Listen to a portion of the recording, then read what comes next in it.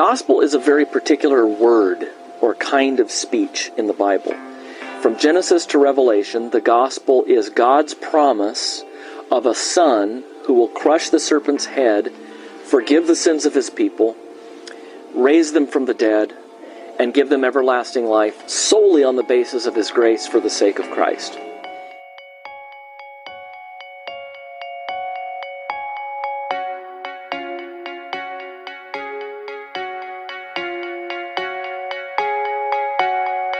If you're interested in the beginnings of the church, I think looking at the creed is a great way of getting into church history and really seeing where the faith kind of came together. In the scripture, the way it presents discernment is actually the skill that you develop where you're able to identify goodness. And what was surprising to me is that is much the way we use the language of discernment outside of the church. The real difference, I would say, like what patriarchy teaches versus what we should believe, is that what they believe about the nature of men and women, that there is something fundamentally different about authority and submission between men and women. And that's not just like within particular relationships, but men and women in general. This is their nature. What are the duties required in the Ninth Commandment? The duties required in the Ninth Commandment are the preserving and promoting of truth between man and man. The gospel never tells us something to do. The gospel tells us about something that's been done. Hi, welcome to Theology Gals. This is Colleen Sharp, and my co-host is Rachel Miller. And before we get to this week's episode, I want to offer a content warning, as the subject of today's episode is sensitive, so should not be something to listen to among children and also anyone that might be sensitive to the subject. We are going to be talking with Sheila Gregoire about her book, The Great Sex Rescue, The Lies You've Been Taught and How to Recover What God Intended. And I'm a little bit sick this week, so if I sound a little off, that is why. I wanted to mention a couple of things before we kind of dig in with her. I read the book real quick for the podcast, and then now I'm going through it with my husband. This is an excellent book to go through with your spouse. I think you guys did an excellent job setting it up that way. There's some questions and things you can discuss throughout.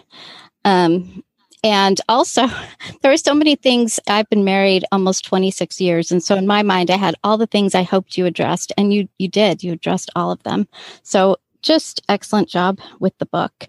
But for those that aren't familiar with you, could you share a little bit about you and what you do? I know you have a blog and a podcast and a lot of projects. And then also tell us why you wrote this book. Sure. Well, I started off back in 2008 as a mommy blogger. I had 2 daughters at home that I was homeschooling, and I had already written some small books, but I wanted to build more of a platform. So I started blogging without knowing what I was doing. And I mostly wrote about, housework and marriage and parenting and things like that. But I noticed that every time I talked about sex, my traffic went up. So I decided, hey, people want to hear about sex. So I started talking about sex more and more. In 2012, my book, The Good Girl's Guide to Great Sex, came out. It was followed by 31 Days to Great Sex. I did a couple of courses, and I just kept writing in this field. My blog was growing, but it seemed like a lot of people still had the same problems, no matter how much good information I put out there. And then 2 years ago, it was January 2019, I had a migraine one night. I just didn't want to work. And I pulled out Love and Respect because it was in my cupboard and I had seen a Twitter conversation about the book. And I decided, I'm just going to read it. I've never really read a marriage book before. I was always afraid of plagiarizing. So I read it, and it was like a nuclear bomb went off in my living room because I couldn't believe how terribly Emerson Eggers treated sex. And I think that was when my ministry changed, because I realized we can't just give healthy information about sex. We need to identify where the foundations of our sex teaching in the evangelical world have really gone wrong and demolish those foundations so that we can build them up properly again.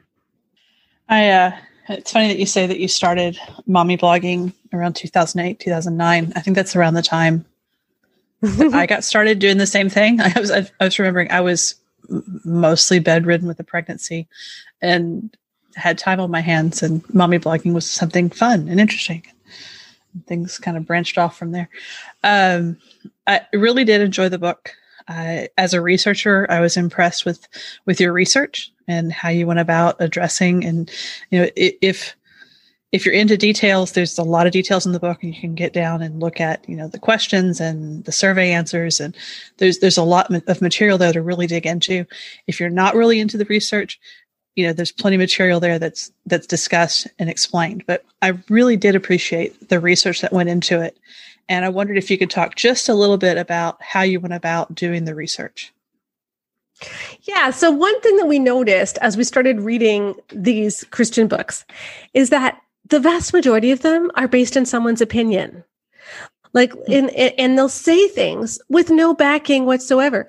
Like Emerson Egerton, Love and Respect said, one of the reasons that divorces are happening left, right, and center today is because we have two equals at the head, meaning that we need to have a man at the head making the decisions.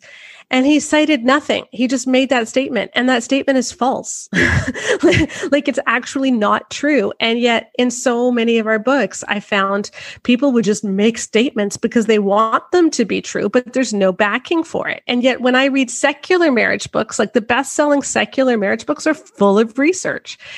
And I knew that what I was going to be saying was going to be controversial. And so I thought, if I don't have any backing, no one's going to listen to me. So we just decided we were going to go big or go home. We thought we're going to do the biggest survey that's ever been done of Christian women. And I have on my team, I have Joanna Sawatsky, who's an epidemiologist and a trained statistician, who was staying home with her babies. So she had some time to work with me. My daughter, Rebecca, is another co-author, and she's trained in psychometrics. So she did our survey design. And it was a long survey. It was at least 130 questions. Some people got more if they had been divorced or remarried or whatever. And 20,000 women filled this thing out. And we just have so much data, and it was incredible. Well, I was one of the women that filled out that survey back when you put it Well, out. Thank you. It was a long survey. I remember seeing it, and I'm trying to remember whether or not I sat down and did it, or if I looked at it and thought, I don't have time right now, and didn't get back to it. But I remember seeing the survey. Yeah, I was filling it out thinking, this is really good questions. I feel like before I started Theology Gals, I was kind of ignorant about a lot of what is out there. I got married in 1995. And so back then we had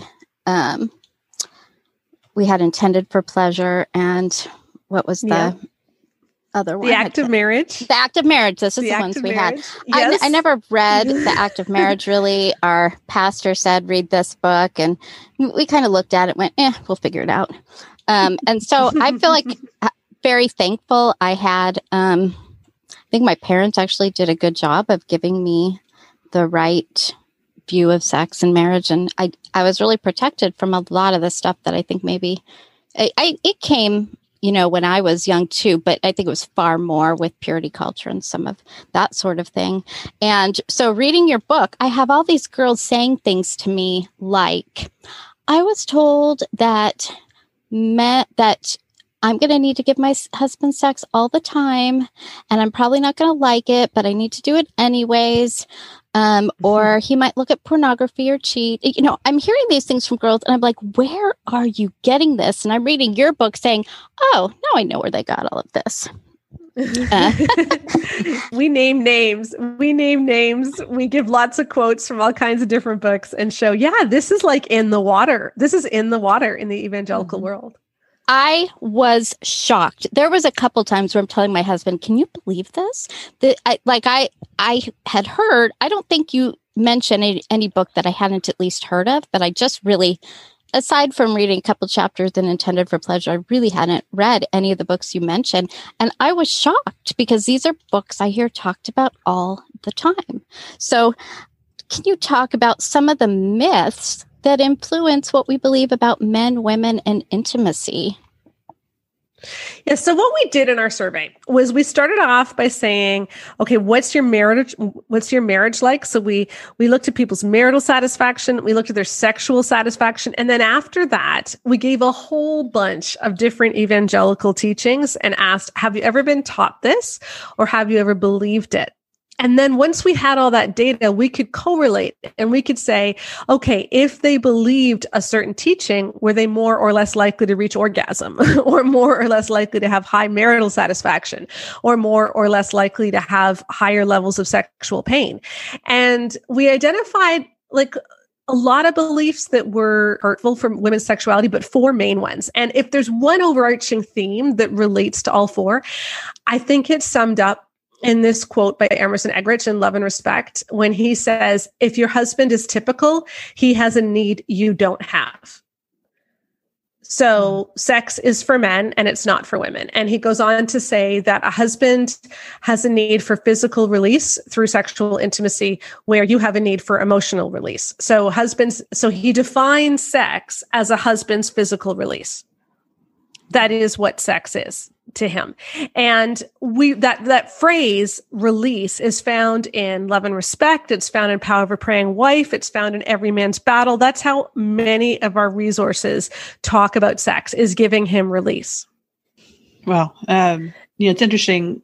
I've been married 20 years and same set of books that were out when we got married. I'm pretty sure that we read at least parts of Intended for Pleasure. It was one that was given to us. The others I was aware of. Someone gave me The Power of a Praying Wife. I never read it.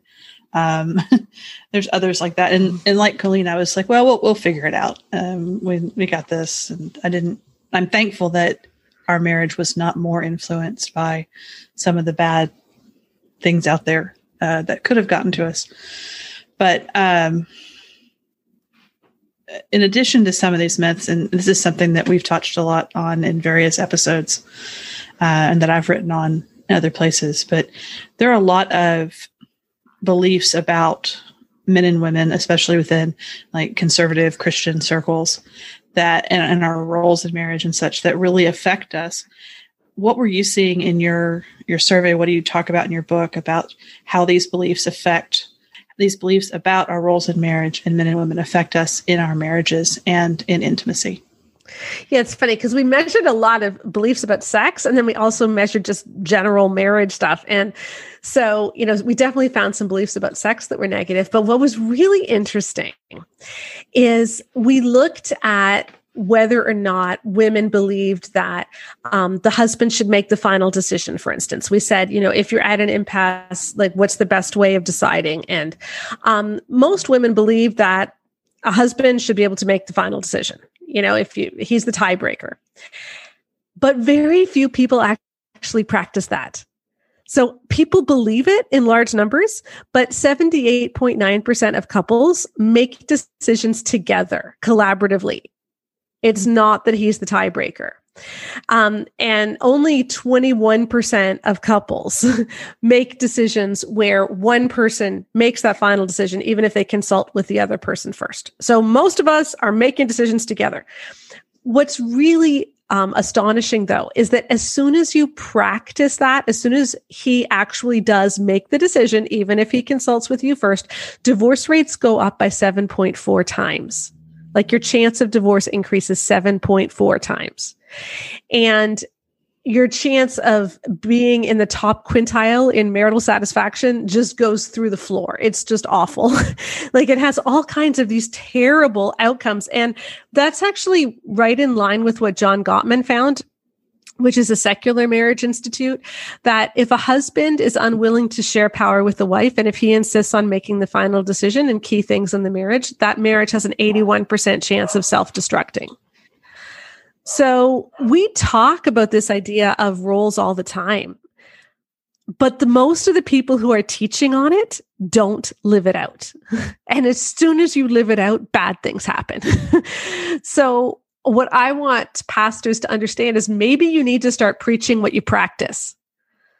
Like chances are you are practicing collaborative decision-making with your wife, but you're preaching in your congregation that he is the head and so he should make the final decision.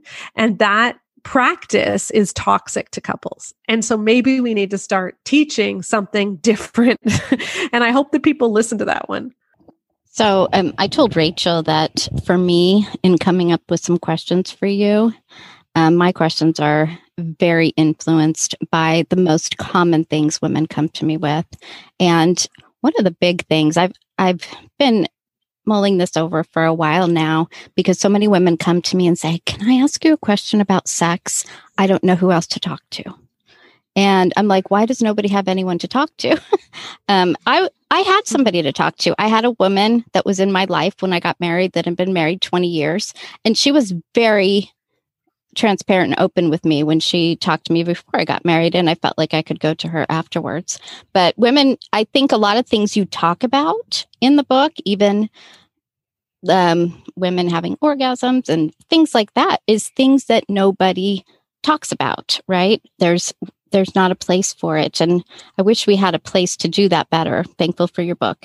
But the most common thing that women have come to me with, and this was such a big shock to me, was women were coming to me saying, my husband never wants to have sex. And they were devastated. They're like, I was told that a husband was going to want sex all the time. And I'm lucky if he wants to have sex with me 4 times a year. And I was shocked by this, because this was a new one to me, and I finally am like, I got to figure out why this is going on, because I just kept having woman after woman coming to me with this. And I found out the large percentage of the time it was the result of a porn addiction. And the funny thing is, okay, we did an episode early in the podcast before Rachel joined me on when your husband's addicted to pornography. And we had this young, unmarried, kind of obnoxious guy get mad at our episode because we didn't blame wives for the man's porn addiction. And it's a lot of times these wives are like, I want to have sex with my husband, but my husband wants porn, So I was so glad that you talked about this. I have a quote. Telling women just have sex so he won't watch porn is doubly hurtful to women married to porn-addicted husbands who are turning to masturbation and porn instead of their wives. Many women live in sexless marriages because the husband prefers pornography. So can you talk about this lie that so many women are told, if you just satisfy your husband sexually. And by the way, I know women who've gone to their pastors and said, my husband had an affair, my husband looks at porn, any of these 2 things. And the first question the pastor asks is, well, are you satisfying your husband sexually? So talk about what you learned about that and that lie, because I think it's out there a lot. Yep. No, it really is. And you mentioned husbands with lower sex drives. 19% of the marriages, he has the lower sex drive. In 23%, it's shared. In only 58% does the husband have the higher sex drive. And yet we treat it like it's 100%. And it's not. Like almost all of our Christian resources talk about how sex is a need that the husband has and the wife isn't going to want it. And that's just not the case. So we need to stop talking in gender stereotypes. But one of the most harmful messages is this idea that if you have sex, he won't watch porn. There was a Focus on the Family broadcast from November of 2019 when one of the hosts actually said that he thinks the reason men are turning to porn is because they're not getting enough sex at home. And I had a woman send that broadcast to me and alert me to what was said, because they had just walked through a porn addiction with her husband and they were just on the road to recovery. And this just devastated her that Focus on the Family would say that. But it's all through our Christian literature, like Every Man's Battle. That series of books has sold 4 million copies. And it literally says, once he quits cold turkey, meaning porn or lust, be like a merciful vial of methadone for him. And that's a direct quote. So it's calling women methadone for their husband's sex addictions. I mean, I can't think of anything more dehumanizing. That's awful. But it's also awful.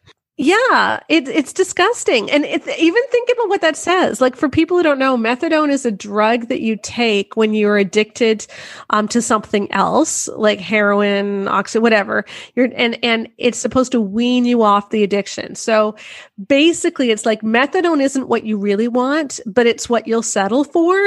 So by saying that the wife is the methadone, you're saying, what he really wants is to masturbate to that woman over there, but he'll settle for having sex with you. And so you can satiate him enough that maybe he won't want that woman over there for a time until his needs get. These wives think if I just do things enough, my husband won't look at porn or won't look at other women. And it completely and utterly misunderstands pornography and the whole dynamic, because basically, by even saying that, you're agreeing with porn's definition of sex. Because what porn says is, I have the right to use you however I want. You exist for my sexual gratification. That is not the biblical view of sex. When you look at sex in the Bible, and this is really important to understand, because sex is not just about a husband's physical release. Biblically, Genesis 4, verse 1, Adam knew his wife and they conceived unto them a son. And we laugh at that and we think, oh, God was just embarrassed of using the real word for sex. But actually, that Hebrew word for to know there is the same word that David uses in the Psalms when he says, search me and know me, oh God. Like, biblically, sex is a deep, intimate knowing of another person. It is not a using of another person. So, we know from the Bible that sex is intimate. We know it's pleasurable for both from Song of Solomon. And we know from 1 Corinthians 7 that it's supposed to be mutual. So we have this picture in the Bible of sex, which is mutual and intimate and pleasurable. And yet, when we talk about it, like when we say have sex so he doesn't watch porn, we are now making sex into something which is only about his physical release. And we're dehumanizing her. We're objectifying sex so that it really is, or commodifying maybe is the better word, so that it's really only about what someone can get out of it. And it's taking the beauty out of it. Like, sex and porn are not substitutes for one another. They're at opposite ends of the spectrum. And the more that someone uses porn, the more that their sexual response and sexual desire is tied in to dehumanization and using someone, and the less they're even able to get aroused in relationship. And so a porn user is going to feel less and less libido for their wife, less and less desire for their wife. They're often going to get erectile dysfunction. That's far more common among porn users. They could even get a delayed ejaculation, like lots of different sexual dysfunction disorders. And then what do our Christian resources tell women who are dealing with this? Well, you just need to put out more. And it's a misunderstanding of the dynamics of the relationship. It's a complete misunderstanding of porn, and it's a dehumanization of her. Yeah, it really is amazing the number of questions that we get along these lines. The number of women who are struggling, and many of them, without anyone to go to, like Colleen said, we have a whole number of women who have no one to talk to, or they feel like they don't have anyone to talk to. So again, we really appreciate your book and your ministry, the taking the time and the effort to go out, to put yourself out there, because I know this is not a topic that wins you a lot of friends at times. You and I both, we've seen it, right? The pushback and the ugliness. One of the other places that we see a lot of questions from women, or we see, the influence of certain advice, is how the purity culture has influenced women. And again, for Colleen and I, we're a little bit older than the bulk of the women who got influenced by purity culture and the women that we're hearing from. So we kind of missed a lot of it. But what are you seeing about how purity culture has influenced women and men and their views on sex and marriage? Yeah, it's funny. When my daughter was 13, my oldest, I gave her I Kiss Dating Goodbye, and I thought it was a great book. And then by the time she was 17, we had totally ditched it, and I was trying to set her up with people. So we kind of lived through purity culture with my kids, and we pretty quickly figured out that it was dumb. But, another one of the beliefs which we found was really correlated with lower orgasm rates and lower arousal rates was this idea that boys will push girls' sexual boundaries. And that was heavily taught in youth groups. Boys are going to push your boundaries. So you need to make sure that you're keeping things under control. He's going to be the accelerator. You're going to be the brakes. Shaunti Feldhahn, in her book For Young Women Only, which was widely read in the 2000s, and was featured in Brio magazine by Focus on the Family for teenage girls. And she had this statistic, which I believe she interpreted wrong, and the question was a faulty one. So I don't agree with her findings on this. But what she said was that 82% of boys felt little ability and little responsibility to stop in a makeout situation. So, and she concludes that if you don't want to stop, if you do want to stop, then it's better to not even start. That is problematic in so many ways, because basically what it's saying is that you're responsible if you're date raped. Right. I mean, if he has little responsibility and little ability to stop, then he can't help himself. And so it must be your fault. That is such a toxic message. And yet that's what girls were given. And we interviewed a lot of women afterwards in focus groups to look at how this message impacted them. And we talked to so many women who suffered from vaginismus, which is a primary sexual pain disorder, where the muscles of the vaginal wall contract and make it really difficult to relax, making penetration difficult or impossible. And a lot of them traced it back to that message and the dynamics in their dating relationships. Because what would happen is you're dating this guy, and let's say that you really don't want to go beyond a little kiss or something, or even you don't even want to do that, but suddenly you find yourself kissing. And what's going through his head is, this feels great. This is amazing. And what's going through her head is he breathing too fast? Is he getting out of control? Where are his hands? Should I stop him now? Should I stop him now? What about now? And so she's doing this hypervigilant thing. And many women describe it to us like I was judging what was going on. I was standing outside my body, judging what was happening. Or I was spectatoring, another woman said, where I was watching to see when I should put the brakes on. And then these women get married and they have no idea how to reintegrate with their bodies. And so they have no idea how to experience arousal. And I'm not trying to argue that we should all make out and experience arousal before we're married. I just mean we need to talk about this in a very different way. Because even that message, boys will push girls' sexual boundaries, that's such a dangerous thing to say to teenage girls and to teenage boys.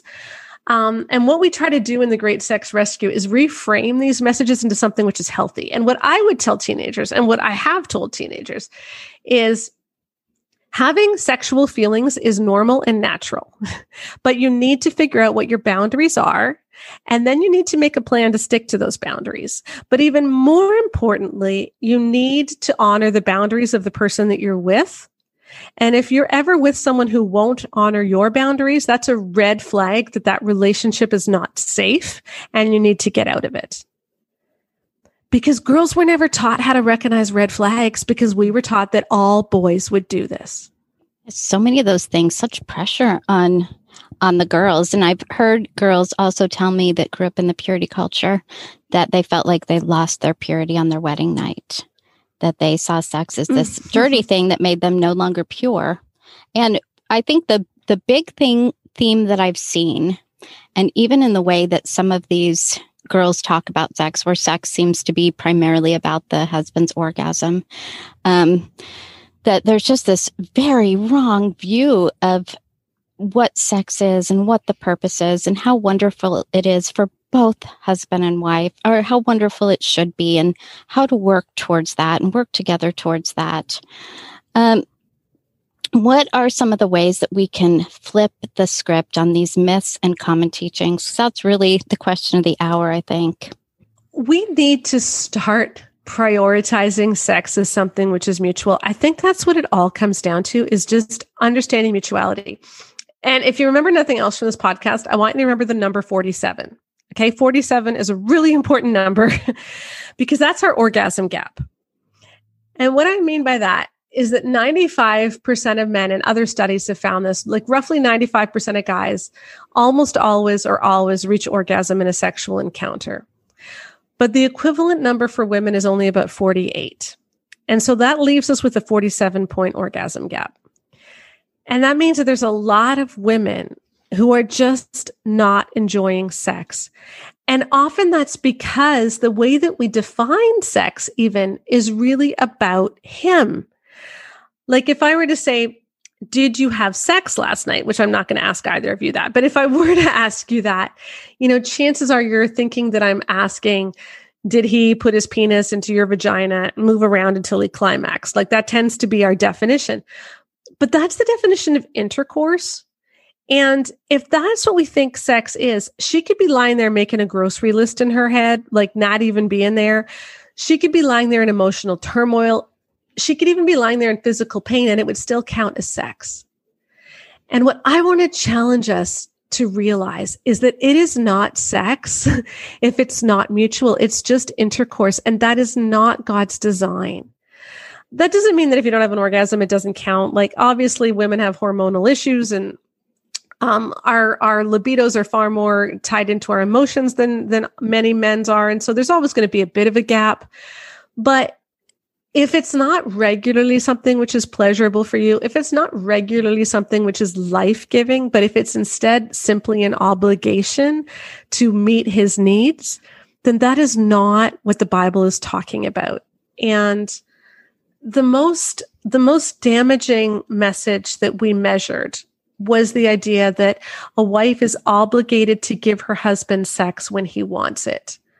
That's preached in so many of our books. It's very widespread, and it's based on a misinterpretation, I think, of 1 Corinthians 7, 3-5, the do not deprive verses.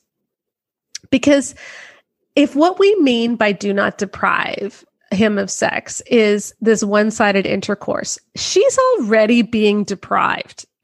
Like those verses are not telling her that she needs to give him one-sided intercourse, because one-sided intercourse is depriving her. And the whole point of those verses is that neither of them is supposed to be deprived.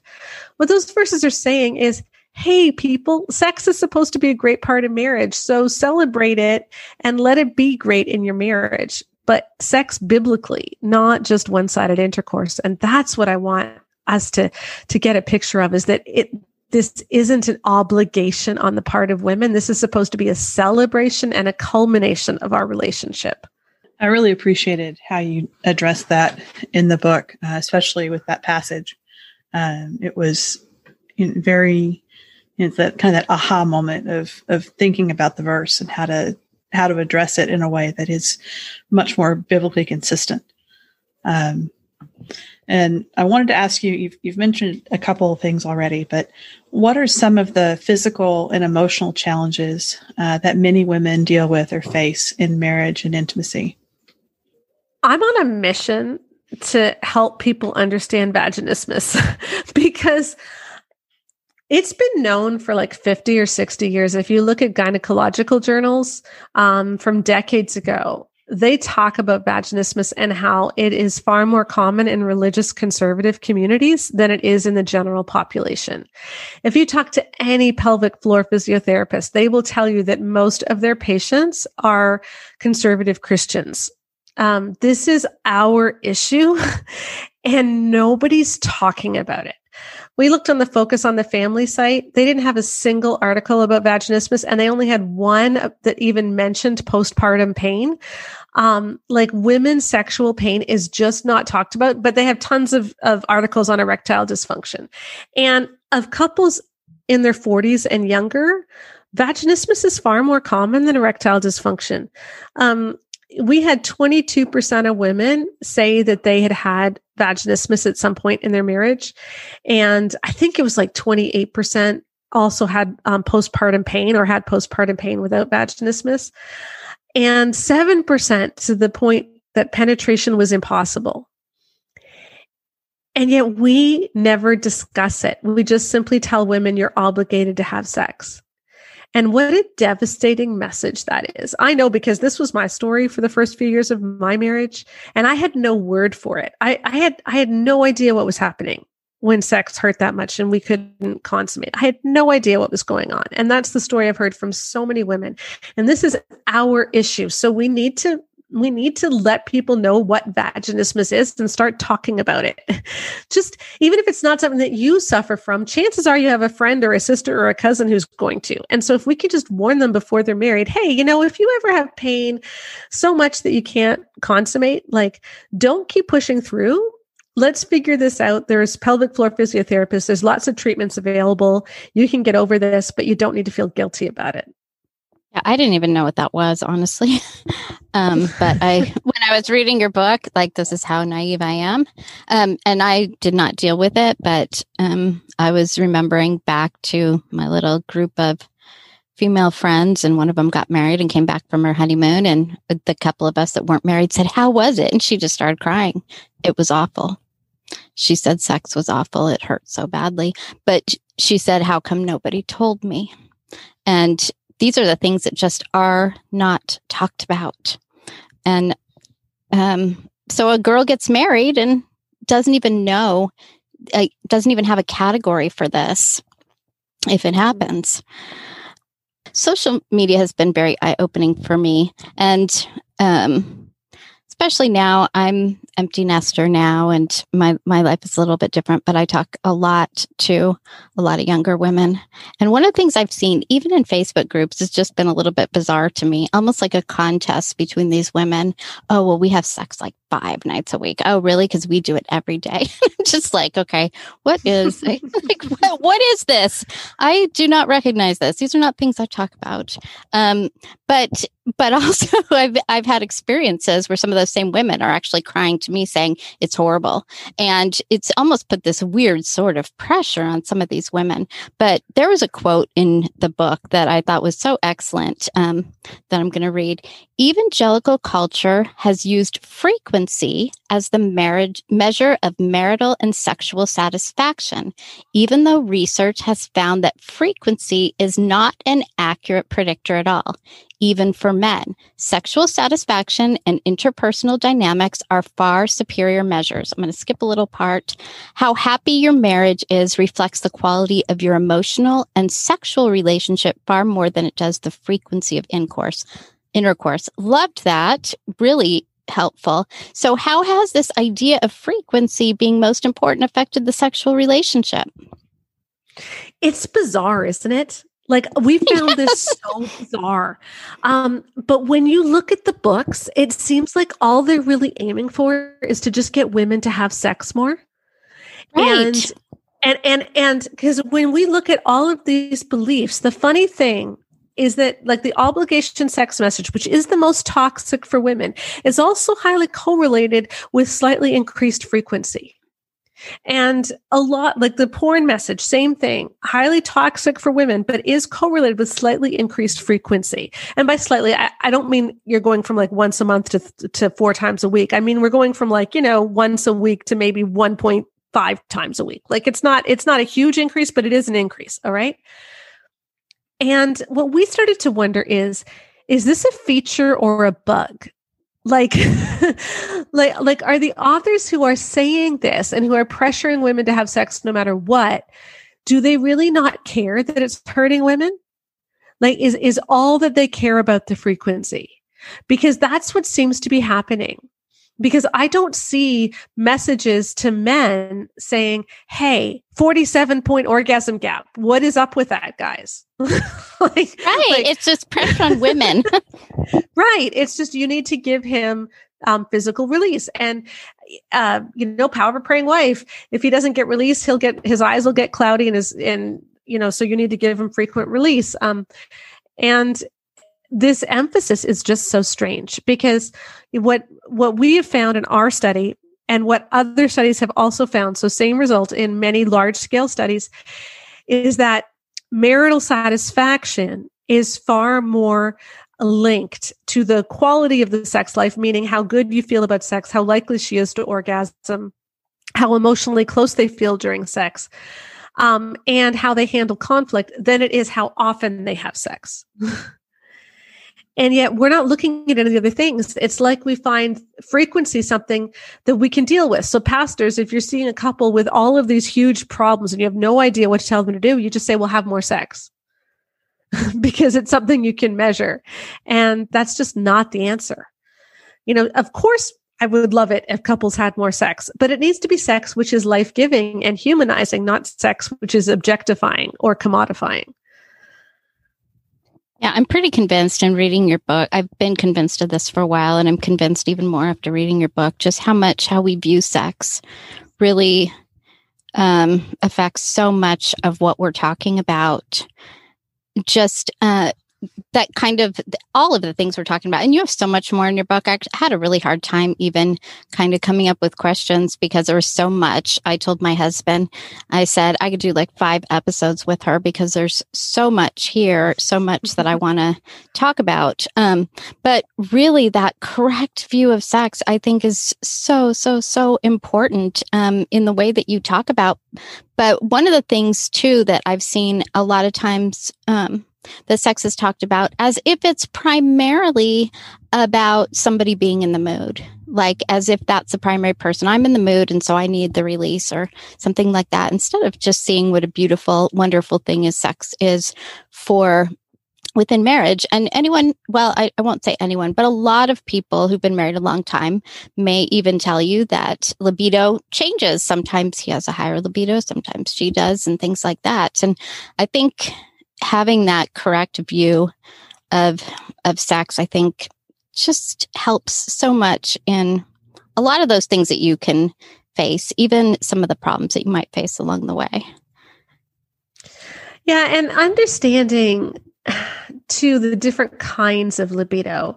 I think we tend to view sex through a male lens. And what I mean by that is like Active Marriage by Tim LaHaye, one of the first big evangelical sex books, really treated sex like something that he already knew how to do and she needed to be taught.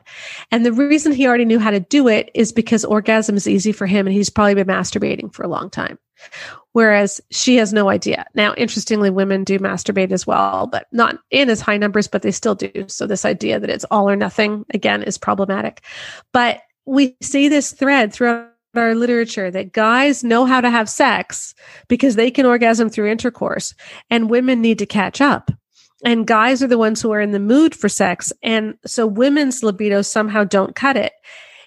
And yet just because her libido or her sexual response doesn't work like his doesn't mean that she is somehow defective.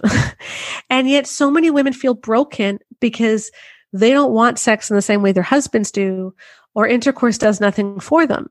And really, that's just kind of normal. Like, that's how God made us. He put the clitoris outside the vagina. He didn't shove it up there so that you would get maximum stimulation from intercourse. You know, the way that women's bodies were designed was we often need him to pay attention to our pleasure in ways that don't directly stimulate him. And that was God's design. And yet, we instead make women feel like we're broken because we need something that men don't. And it's just not true. We need to work with women's bodies and realize this was part of the plan, that part of the way we build intimacy is guys spending time serving women, not just rushing through the main event. By the way, I really appreciated you talking about the different kinds of libido in the book. I'd never thought of it quite like that, but realized my husband and I have even talked about that without using those categories for it. That was very, very helpful. I mean, you guys did an excellent job just really addressing so many things. I am going to recommend, I think this is just a great book to read with your spouse. I think, I'm sure that there's going to be some husbands that read it, some wives that read it and stuff like that, and it'll be beneficial that way. But it's set up just very well to read together. When my husband and I read a book, we've done it different ways. Sometimes we'll read it out loud, or sometimes we'll both read the chapter and then come together with some of the questions and discussion topics and stuff. So whatever works for you. But I think this can be very helpful. Have you gotten much feedback? Because I know it's still a pretty new book, but I'm sure you've gotten some feedback. Well, the funny thing is that a lot of the aspects that make it helpful for couples, we put in at the last minute. We weren't sure we were going to do it. We weren't sure guys would really read it because we've been told our whole lives men don't read marriage books written by women, and they certainly don't read sex books written by women. That's why if you want to write a marriage book, you need to do it as a couple, or else you can only write for women. And that's what publishers have told us. That's interesting. But we decided that we wanted to do. Yeah, I know. So it's like guys can write about sex for women, but women can't write about sex for men. But whatever. Anyway, so we decided that we would put check-ins throughout the book. So that just quick questions to ask each other as you're reading. And then at the end of each chapter, we have these explore together sections where activities that you can do to kind of integrate what you've learned into your own life. And sometimes it's about spicing things up, but it's not always. I mean, we have exercises on how to honor each other's no's and things like that when someone says no. But what we've heard is that exactly what you said, so many couples are reading it together. And I would say probably like a third of the Amazon reviews right now are by men. And we heard from a pastor somewhere in Texas recently who's taking his guys group through it. I think it's called like Unlearning Everything You've Ever Been Taught About Sex, Intimacy, Love, and Romance or something. And he's created a whole Bible study out of it. And that's really exciting to me. And to my co-authors, just to know that guys are reading this. And we had one guy say that the Great Sex Rescue he felt had a more dignified view of men than any marriage book he'd ever read, which really was such an encouragement to us because this is not a male bashing book. Everyone accuses me of that, which I find so funny because all I'm saying is men aren't animals, Right. But yeah, and in the chapters on lust and porn, we really show how guys are not animals. Guys can treat women well, and men are unfairly portrayed as animals quite often. Like in our lust and porn chapters, we say that men are not like that. Men are unfairly portrayed as only seeing women as objects, and not just that. We've really made men's sex drives and the objectification of women as the same thing. Like we see men and objectifying women as inevitable. And I think for a lot of guys, this has caused a lot of shame they never needed to have. And we've conflated sexual attraction with lusting, which it's not. And then guys just feel so trapped. And so I'm just thrilled that men are reading it. And I hope that it's a freeing message for men too. Because I think a lot of our evangelical resources, especially things like Every Man's Battle, have really hurt guys as well. And they need the rescue too. Yeah, my husband has been kind of like, wow, women were taught that. And I think sometimes men don't even know some of the messages that we're given. Because I've had women message me, they haven't been married very long, and they're like, I was told that my husband's going to want sex all the time and he doesn't, and I have a bigger drive. I feel like something's wrong with me. I mean, it just does so much damage to women. All these messages that have been out there in the church. So I'm hoping that men will definitely listen. When we did episode on purity culture, I heard from a couple men that said, I didn't know that that's what women were told. Yeah, I read a stat that 74% of nonfiction relationship books are bought by women. And I would think in the Christian world, that number is even higher. And so, because we go to all the women's Bible studies, right? And we read all the stuff in the women's Bible studies. And so many guys have no idea, especially about the obligation sex message. They have no idea that this is what women are taught. And in our focus groups that we did after our survey, we heard story after story from women who said they struggled with orgasm or they struggled with libido, even they struggled with sexual pain. But when they sat down and talked to their husband about that obligation sex message, especially, and when he was able to assure them, that is not what I want from you. Like, I want you to feel free. It was like everything changed and suddenly their bodies started responding. And I really think that so many men don't know all of the crap that women have been told. And when they find out, a lot of them are really appalled. And so I think for that reason alone, it's a great book to go through because together as a couple, because even just talking about what you were taught as a teenager, we rarely have those conversations. And what we're taught as teens really does impact us even 30 years later. Yeah, and growing together in the sexual relationship for anyone who's been married any length of time, it is a thing you do together.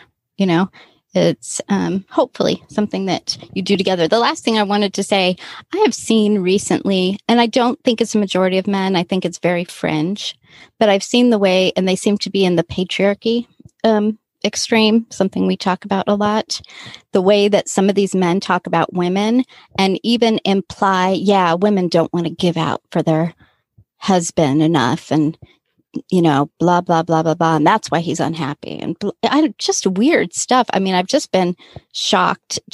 I've only seen a couple things in the last month or so, but I was just kind of shocked the way these guys were talking about women and the assumptions made about what all women must be like. You know, they don't want to have sex and blah blah blah.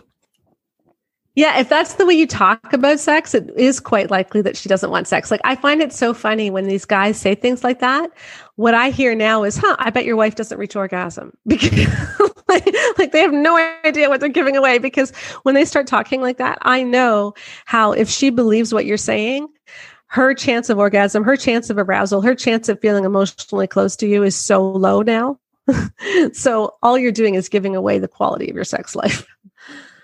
Yeah, I think that idea that sex is for the man, I think there are a lot of wonderful husbands out there, and my husband is definitely one of them. I think there's a lot of great husbands that really care for their wives, but I think even some men were given that message that sex was for them and they needed it, and you know, some of this that side of the message that some women were given. Yeah, and I think what I find so concerning about these guys that you're talking about is that so often it's couched in language of sexual assault and coercion, like that rape can't happen in marriage because she owes it to him.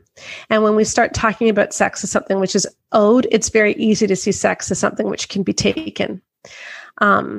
And the rates of sexual assault and coercion in marriage are really high in Christianity. We have another study on that. It's not out yet, but we'll have more of a frequency table on that. But it is very high. And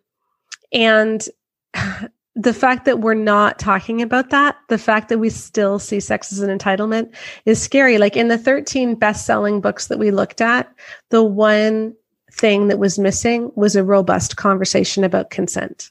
We just don't talk about it in the evangelical church. And yet in John Gottman's book, The 7 Principles for Making Marriage Work, which was our secular control book that we looked at, best-selling secular marriage book, he had like a multi-page thing on what consent looks like in marriage.